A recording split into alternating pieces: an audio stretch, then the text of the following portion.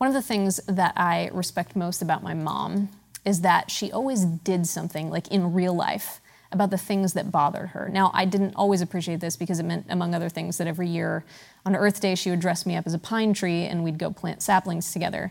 And it's actually really challenging to plant a sapling when you are dressed as a tree.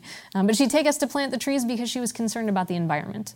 And at Christmas, she would take us to make stockings for the local food kitchen because she was concerned about homelessness. To this day, when she sees something wrong, her first instinct is not to complain or to say, someone should do something about that. Her instinct is to do something about that.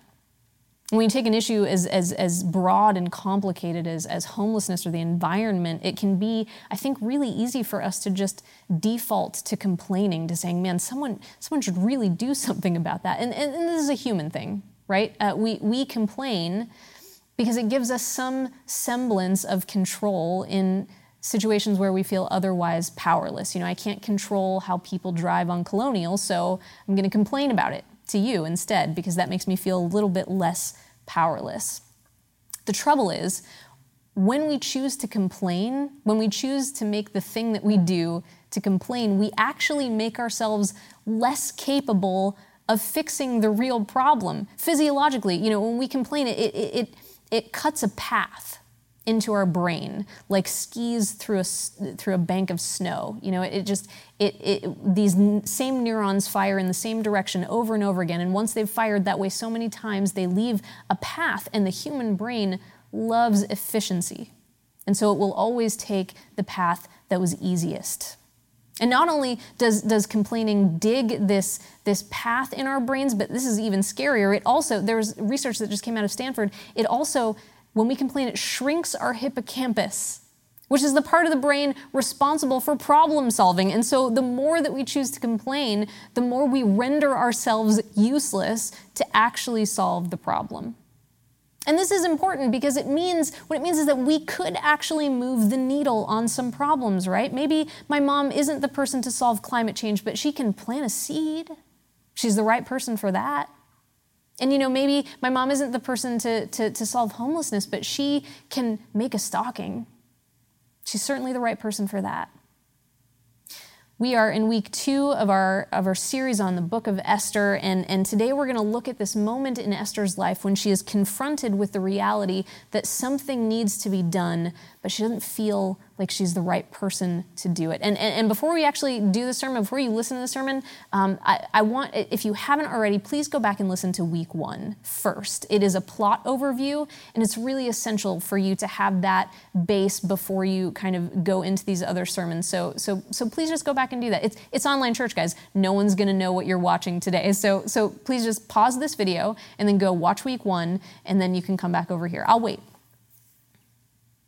So I hope you enjoyed week 1 of our Esther series. For the next 2 weeks, we're going to be camping out in just a few verses in chapter 4. So where are we in terms of our dramatic plot line? Okay, Vashti, queen of Persia, has refused to show up to King Xerxes' drunken man party wearing nothing but her royal crown, and she has been deposed. See, you actually do need week 1 if that sentence seemed completely out of place in the Bible, which it does. And then Esther, the secretly Jewish orphan, has been, along with all the other young, beautiful virgins in Persia, taken off to be part of this involuntary beauty pageant where each one of them will sleep with the king, and then whichever one he's happiest with, she becomes queen. Esther wins the contest, and now she is queen of Persia. Meanwhile, her cousin and surrogate father, Mordecai, works as a palace guard, and he has saved the king from an assassination plot, but the king has not yet rewarded him. And then the top royal official, Haman, remember Haman? He's an Agagite, and Agagites hate Jews, and Jews hate Agagites, and he has talked the king into signing this death decree against all Jewish people. The king doesn't even know it's the Jews that he has sentenced to death, against all Jewish people to be carried out in about 11 months. Guys, this book reads like a mashup of The Bachelor and Game of Thrones. If you think the Bible is boring, you gotta maybe take a break from the epistles and come on over to Esther, because this is some HBO-worthy drama right here. So the death decree has been written into every language, sent out to all the different provinces in Persia, in every corner of the empire. On the 13th day of the month of Adar, people will take up arms to kill, destroy, and annihilate the Jews. And so Mordecai hears about this decree, and he is obviously in great distress. And so he puts on sackcloth and ashes, which are the traditional garb for someone in mourning, and he goes to the palace gate to talk to Esther. So this is Esther chapter 4, beginning in verse 1. When Mordecai learned of all that had been done, he tore his clothes, put on sackcloth and ashes, and went out into the city, wailing loudly and bitterly. But he went only as far as the king's gate, because no one clothed in sackcloth was allowed to enter it. In every province to which the edict and the order of the king came, there was great mourning among the Jews, with fasting, weeping, and wailing. Many lay in sackcloth and ashes. Now at this point, Esther's servants, they see Mordecai, and they report to Esther what he's doing, and she is alarmed, but her initial response is to send him some clothes so that he can pass through the king's gate, right? But then we realize, Esther doesn't know about the death decree. And so Mordecai refuses the clothes, and instead he sends one of the eunuchs back with a copy of this decree, and he says, explain this to Esther and tell her she needs to reveal that she's Jewish. She needs to beg the king for our lives. Now we're going to get to the main passage for today in just a sec, but I wanted to talk about this part and just pause here for a second to ask what I think is a really important question. Why doesn't Esther know about the decree? It says in the text, it went out to every province. It says there was great mourning among the Jews with fasting, weeping, and wailing. Many lay in sackcloth and ashes. And that would have included the Jews within Susa. So why doesn't Esther know? I recently blew my daughter's little 6-year-old brain. She came downstairs with a bag of toy gems, and she said, Mommy, we're going to play this game. So I'm going to take these gems, and I'm going to hide them around the house, and then you're going to go around on a treasure hunt, and you're going to find them. And I said, no, I'm not going to play that game. And she said, why? And I said, because that's cleaning. That's literally the definition of cleaning is what you've just described. I'm not going to, it's going around the house, you leave things places, and I pick them up and put them away. It's cleaning. And she got real defensive, and she was like, when do you go around and pick up my things and put them away? And I said, did you not leave your tiara on the coffee table last night? And she's like, yeah. And I said, where is it now, do you think? And she looks down, and she's like, I don't know where it is, And I said, when you take your dirty clothes off and you put them in the laundry basket, how do you think they arrive back into your room clean and in your drawer? She was like, it's like she's living in Downton Abbey, right? She's so far removed from the tasks of her servants, that would be her father and I, that she doesn't actually know what's happening in her own house. When something doesn't affect my life directly, when it doesn't disrupt me, then it's actually really easy to know that it's not happening at all. However, that does not mean that it's okay to not know that it's happening. Esther didn't know about this decree because for the last 5 years of being queen, she'd gotten wrapped up in all of the little things that are her own affairs in her own little kingdom. She could have known, but she didn't. How often is that true of us too? Now, I don't fault Esther entirely, though, because we see that Haman, he took great care to shield the king and queen from the details of this edict. Remember, he won't even tell him who he wants to kill. He just says that certain people. So Haman is intentionally trying to keep this a secret. And I think this is important to mention because it reveals to us something about the nature of evil. Evil prefers to stay in the dark. It prefers to remain hidden because evil benefits from being hidden. Evil doesn't want me to know about it because if I do, then I might actually do something. You take an issue like racism, for example, and for people whose lives it hasn't touched, it can be really easy for them to think, this is propaganda. This isn't really an issue. I don't dislike black people. I have black friends. I've never seen someone treated differently because of their color. Guys, sometimes the reason we don't see it, and I'm not saying it's because you're a bad person, I'm saying sometimes the reason we don't see it is because someone is covering our eyes on purpose. And it's a good strategy. If the devil can keep injustice a secret, then no one is coming to the rescue. And it's not just racism, so please don't tune me out. There are neighbors around us right now who are being crushed under mountains of debt because the pandemic closed down their restaurant. There are women and children who are being trafficked through no choices of their own. There are people that we pass on the street every day who have no meal and no bed to sleep in because of their mental illness. And if we're not looking for their pain, we won't see it. We won't see their pain unless we're looking for it. Does that make sense? If it doesn't affect me directly, I can miss it. I won't find out by accident. But just because it's not happening to me doesn't mean it's not happening at all. And as Christians, we are not afforded ignorance as an excuse for inaction. Proverbs 24:11, rescue those being led away to death. Hold back those staggering toward slaughter. And if you say, but we knew nothing about this, does not he who weighs the heart perceive it? Will he not repay everyone according to what they have done? It's one of the oldest strategies of the enemy. Don't give him the whole story. Don't give him the whole story. If we had the whole story, maybe Adam and Eve would never have taken that first bite. If Esther had the whole story, she wouldn't have tried to solve a death sentence with a fresh change of clothes. We have to go looking for the truth because evil will hide itself as long as it possibly can. All right. Picking up in verse 11, this is Esther's response to Mordecai asking her to reveal that she's Jewish and beg for the lives of her people. Verse 11, Esther says, all the king's officials and the people of the royal provinces know that for any man or woman who approaches the king in the inner court without being summoned, the king has but one law, that they be put to death, unless the king extends the golden scepter and spares their lives. But 30 days have passed since I was called to go to the king. Why does 30 days matter? Well, because Xerxes has already proven himself to have a robust libido. And so if Esther has not seen him for 30 days, that means he is satisfying his appetite elsewhere. So she's basically saying, I don't know if I can help with this. I'm out of favor. If I do this, I will most likely die, and it won't actually help the Jews anyway. And there's an interesting law. This law, if someone appears before the king unsummoned, the law says that they die on the spot. So to put it into perspective, death is the default setting. It's not, sometimes you die. No, it's you always die.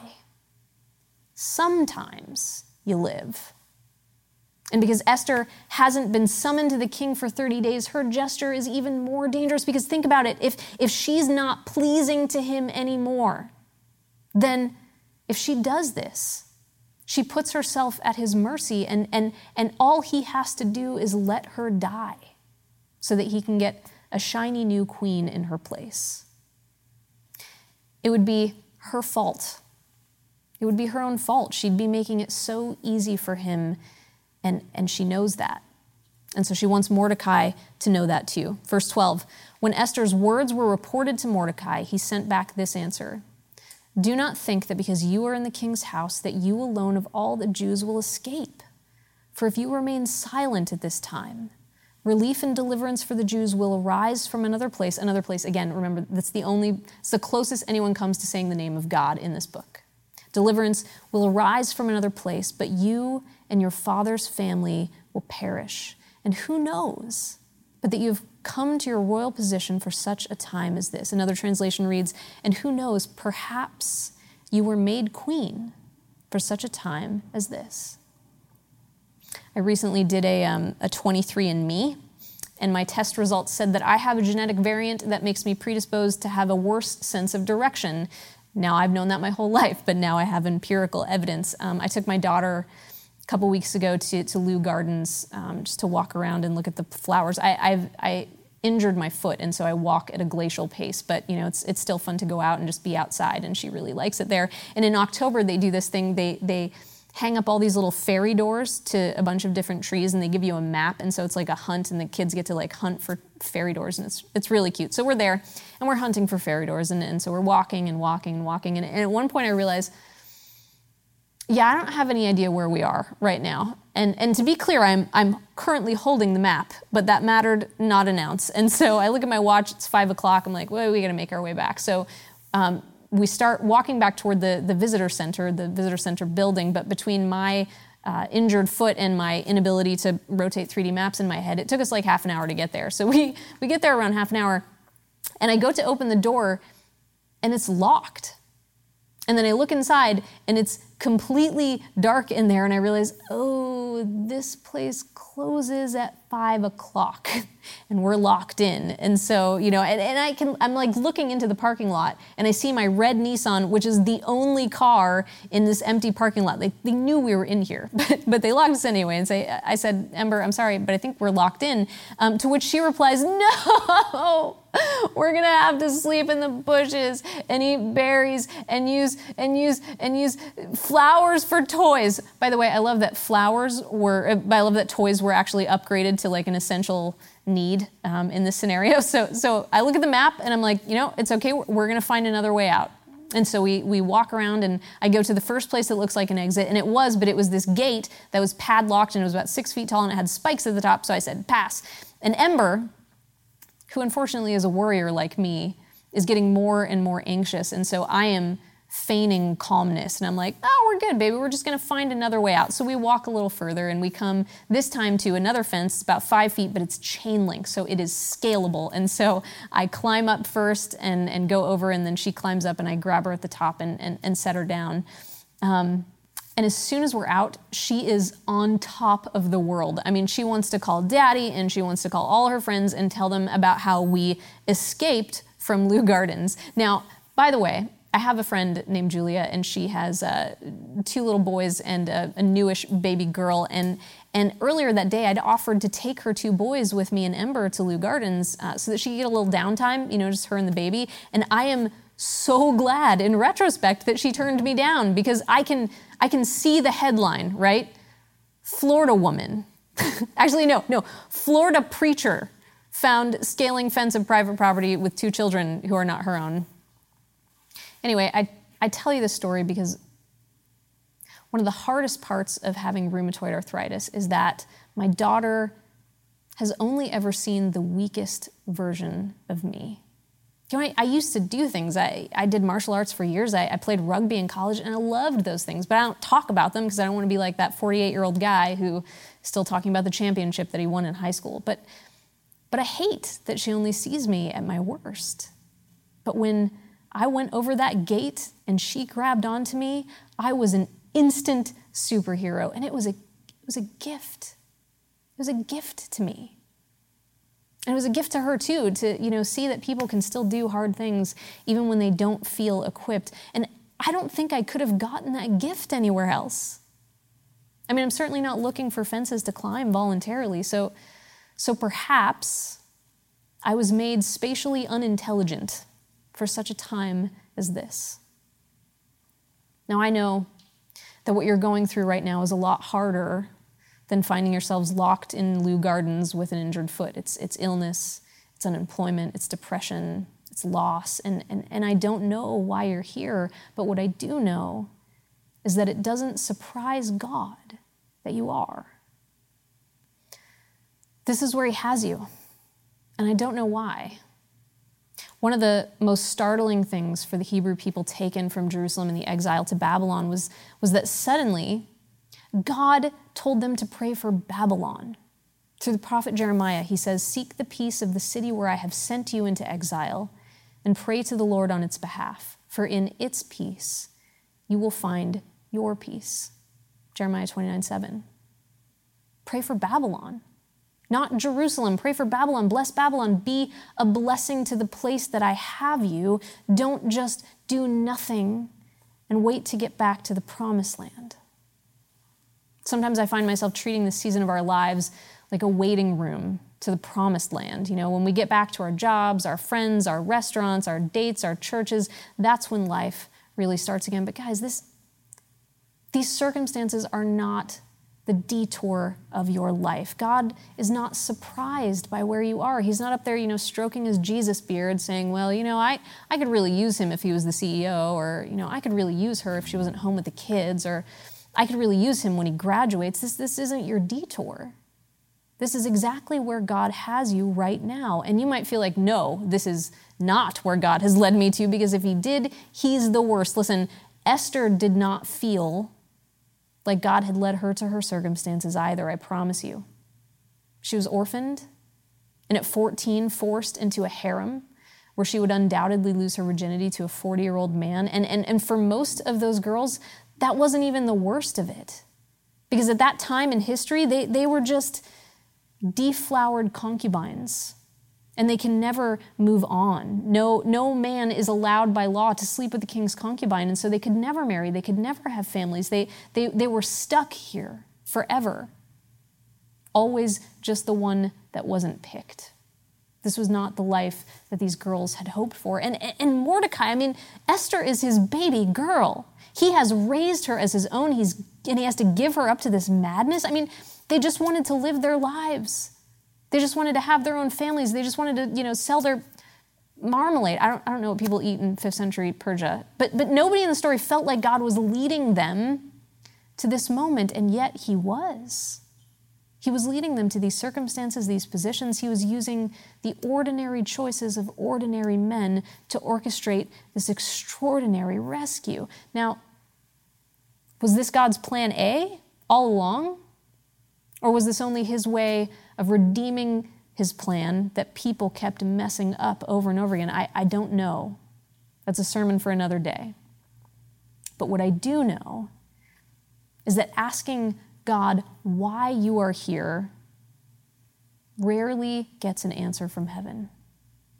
But asking him what you can do now that you are, that might just loosen the lips of the Holy Spirit. Because God always sends instructions to people who say, "Here I am, Lord, send me." This, for whatever reason, is our Babylon. And we can complain about it night and day until we render ourselves useless to change anything, or we can make a stocking. We can plant a seed. We can bless this place while we wait. I don't know why God has you here, but now that you are, what good can you do? How can you bless this Babylon?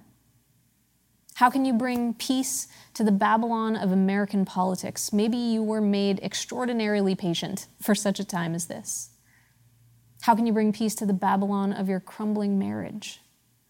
Perhaps you were made her husband for such a time as this. How can you bring peace to your hostile work environment? Perhaps you were made winsome for such a time as this. How can you bring peace to your dysfunctional family? Perhaps you were made a regroup leader for such a time as this. How can you bring peace to the Babylon of sickness and death? Perhaps you were made their mom for such a time as this. How can all of us bring peace to the Babylon of isolation that is this pandemic? Guys, we're not going to do anybody any good, including ourselves, if we sit around saying, gosh, I wish someone would do something about that. I wish the church was open. I wish someone would invite me to a small group. I wish someone would pray for me. Guys, God wants someone to do those things. God wants someone to pray. God wants someone to lead a small group. He wants someone to host a house church, but perhaps that someone is you. Perhaps you were made lonely for such a time as this. Perhaps you were made the manager. Perhaps you were made sick. Perhaps you were made his brother. Now you don't carry the weight of the world on your shoulders. Mordecai points out, if you don't do this, deliverance for the Jews will arise from another place, but you and your household will miss out. So that means there is a certain blessing that you can only get here and nowhere else. Now, God will accomplish his purposes, even if you don't have that hard conversation, even if you don't step up to leadership, even if you don't rock the boat, even if you don't stick up for that person, if you don't take the risk. God will still accomplish his purpose. He's God. He will still do it. But there is a blessing that you can only get here and nowhere else. Something you can learn here and nowhere else. Confidence you can gain here and nowhere else. Trust to be received here and nowhere else. Do you feel like something's missing in your life? God wants to fill that space, but perhaps he wants to fill it here, in these exact circumstances. These terrible, overwhelming, frightening circumstances he's been waiting all along. And listen, it's okay for you to grieve what might have been. I'm not saying you can't do that. I'm sure Esther grieved. God isn't asking you to love the place he has you. He's asking you to bless it. And those are very different things. It's okay to grieve. It's okay to grieve the path you wanted, the job, the marriage, the love, the talent. God isn't mad at your broken heart. Jesus grieved. And so you'll be in good company. Jesus grieved the death of his friend. Jesus grieved the death that he was asked to die by his own Father so that we could live. He prayed, Dad, please let this cup pass from me. This is not the place that I wanted to end up. But I know it's the place that you've asked me to be. And so I will bless this savage ground. God's providence won't always lead us to where we want to go, but it will always lead us to where we need to be. It is not a coincidence that you're here, and you can fight it, and you can grieve it, and you can say no to it even, but you cannot pretend that it's an accident. I mean, if Esther teaches us anything, it's that we should be suspicious of a coincidence. What a coincidence that Esther was Jewish. What a coincidence that Mordecai was at the gate to hear the plot. What a coincidence the king couldn't sleep. What a coincidence that Haman built a gallows. Guys, why is it that every time something goes wrong, God gets the blame, but every time it goes right, coincidence gets all the credit? It's not a coincidence. God has you here for a reason. I don't know why. And I know you're feeling like, God, I am not the right person for this. Please send someone else. Listen, he will if you say no. But there is something that he wants to give you here that he can't give you anywhere else. Don't miss it. Let's pray. Jesus, thank you that you hold all things together in the palm of your hand. Thank you that you are not surprised by the things that are coming at us. Thank you that you have a plan and you are always working to redeem your people, to redeem the mistakes that we've made. Lord, help us to hold on to that hope in the moments that we feel great despair, in the moments that we feel ill-equipped. Remind us, Lord, that you have put us here for a reason. You have given us the skill sets, the influence, the friend circles. You've given us the positions that we have so that we might affect change for your kingdom. And Lord, that can look very different from person to person. It's not always this profound moment where we're asked to give our lives for our people. Sometimes it's just being there for someone who's in pain. Sometimes it's just being kind to someone who disagrees. Sometimes it's being present for your kids. Sometimes it's just getting on your knees and praying for all the things that we'd rather complain about. God, help us to remember that we have influence, that you've given it to us, and you've given it to us for a reason. Lord, help us in the moments when we have to grieve what might have been, and give us the strength to move forward in what is. And we pray all of this in the name of your Son, Jesus Christ, in whom we put our hope. Amen.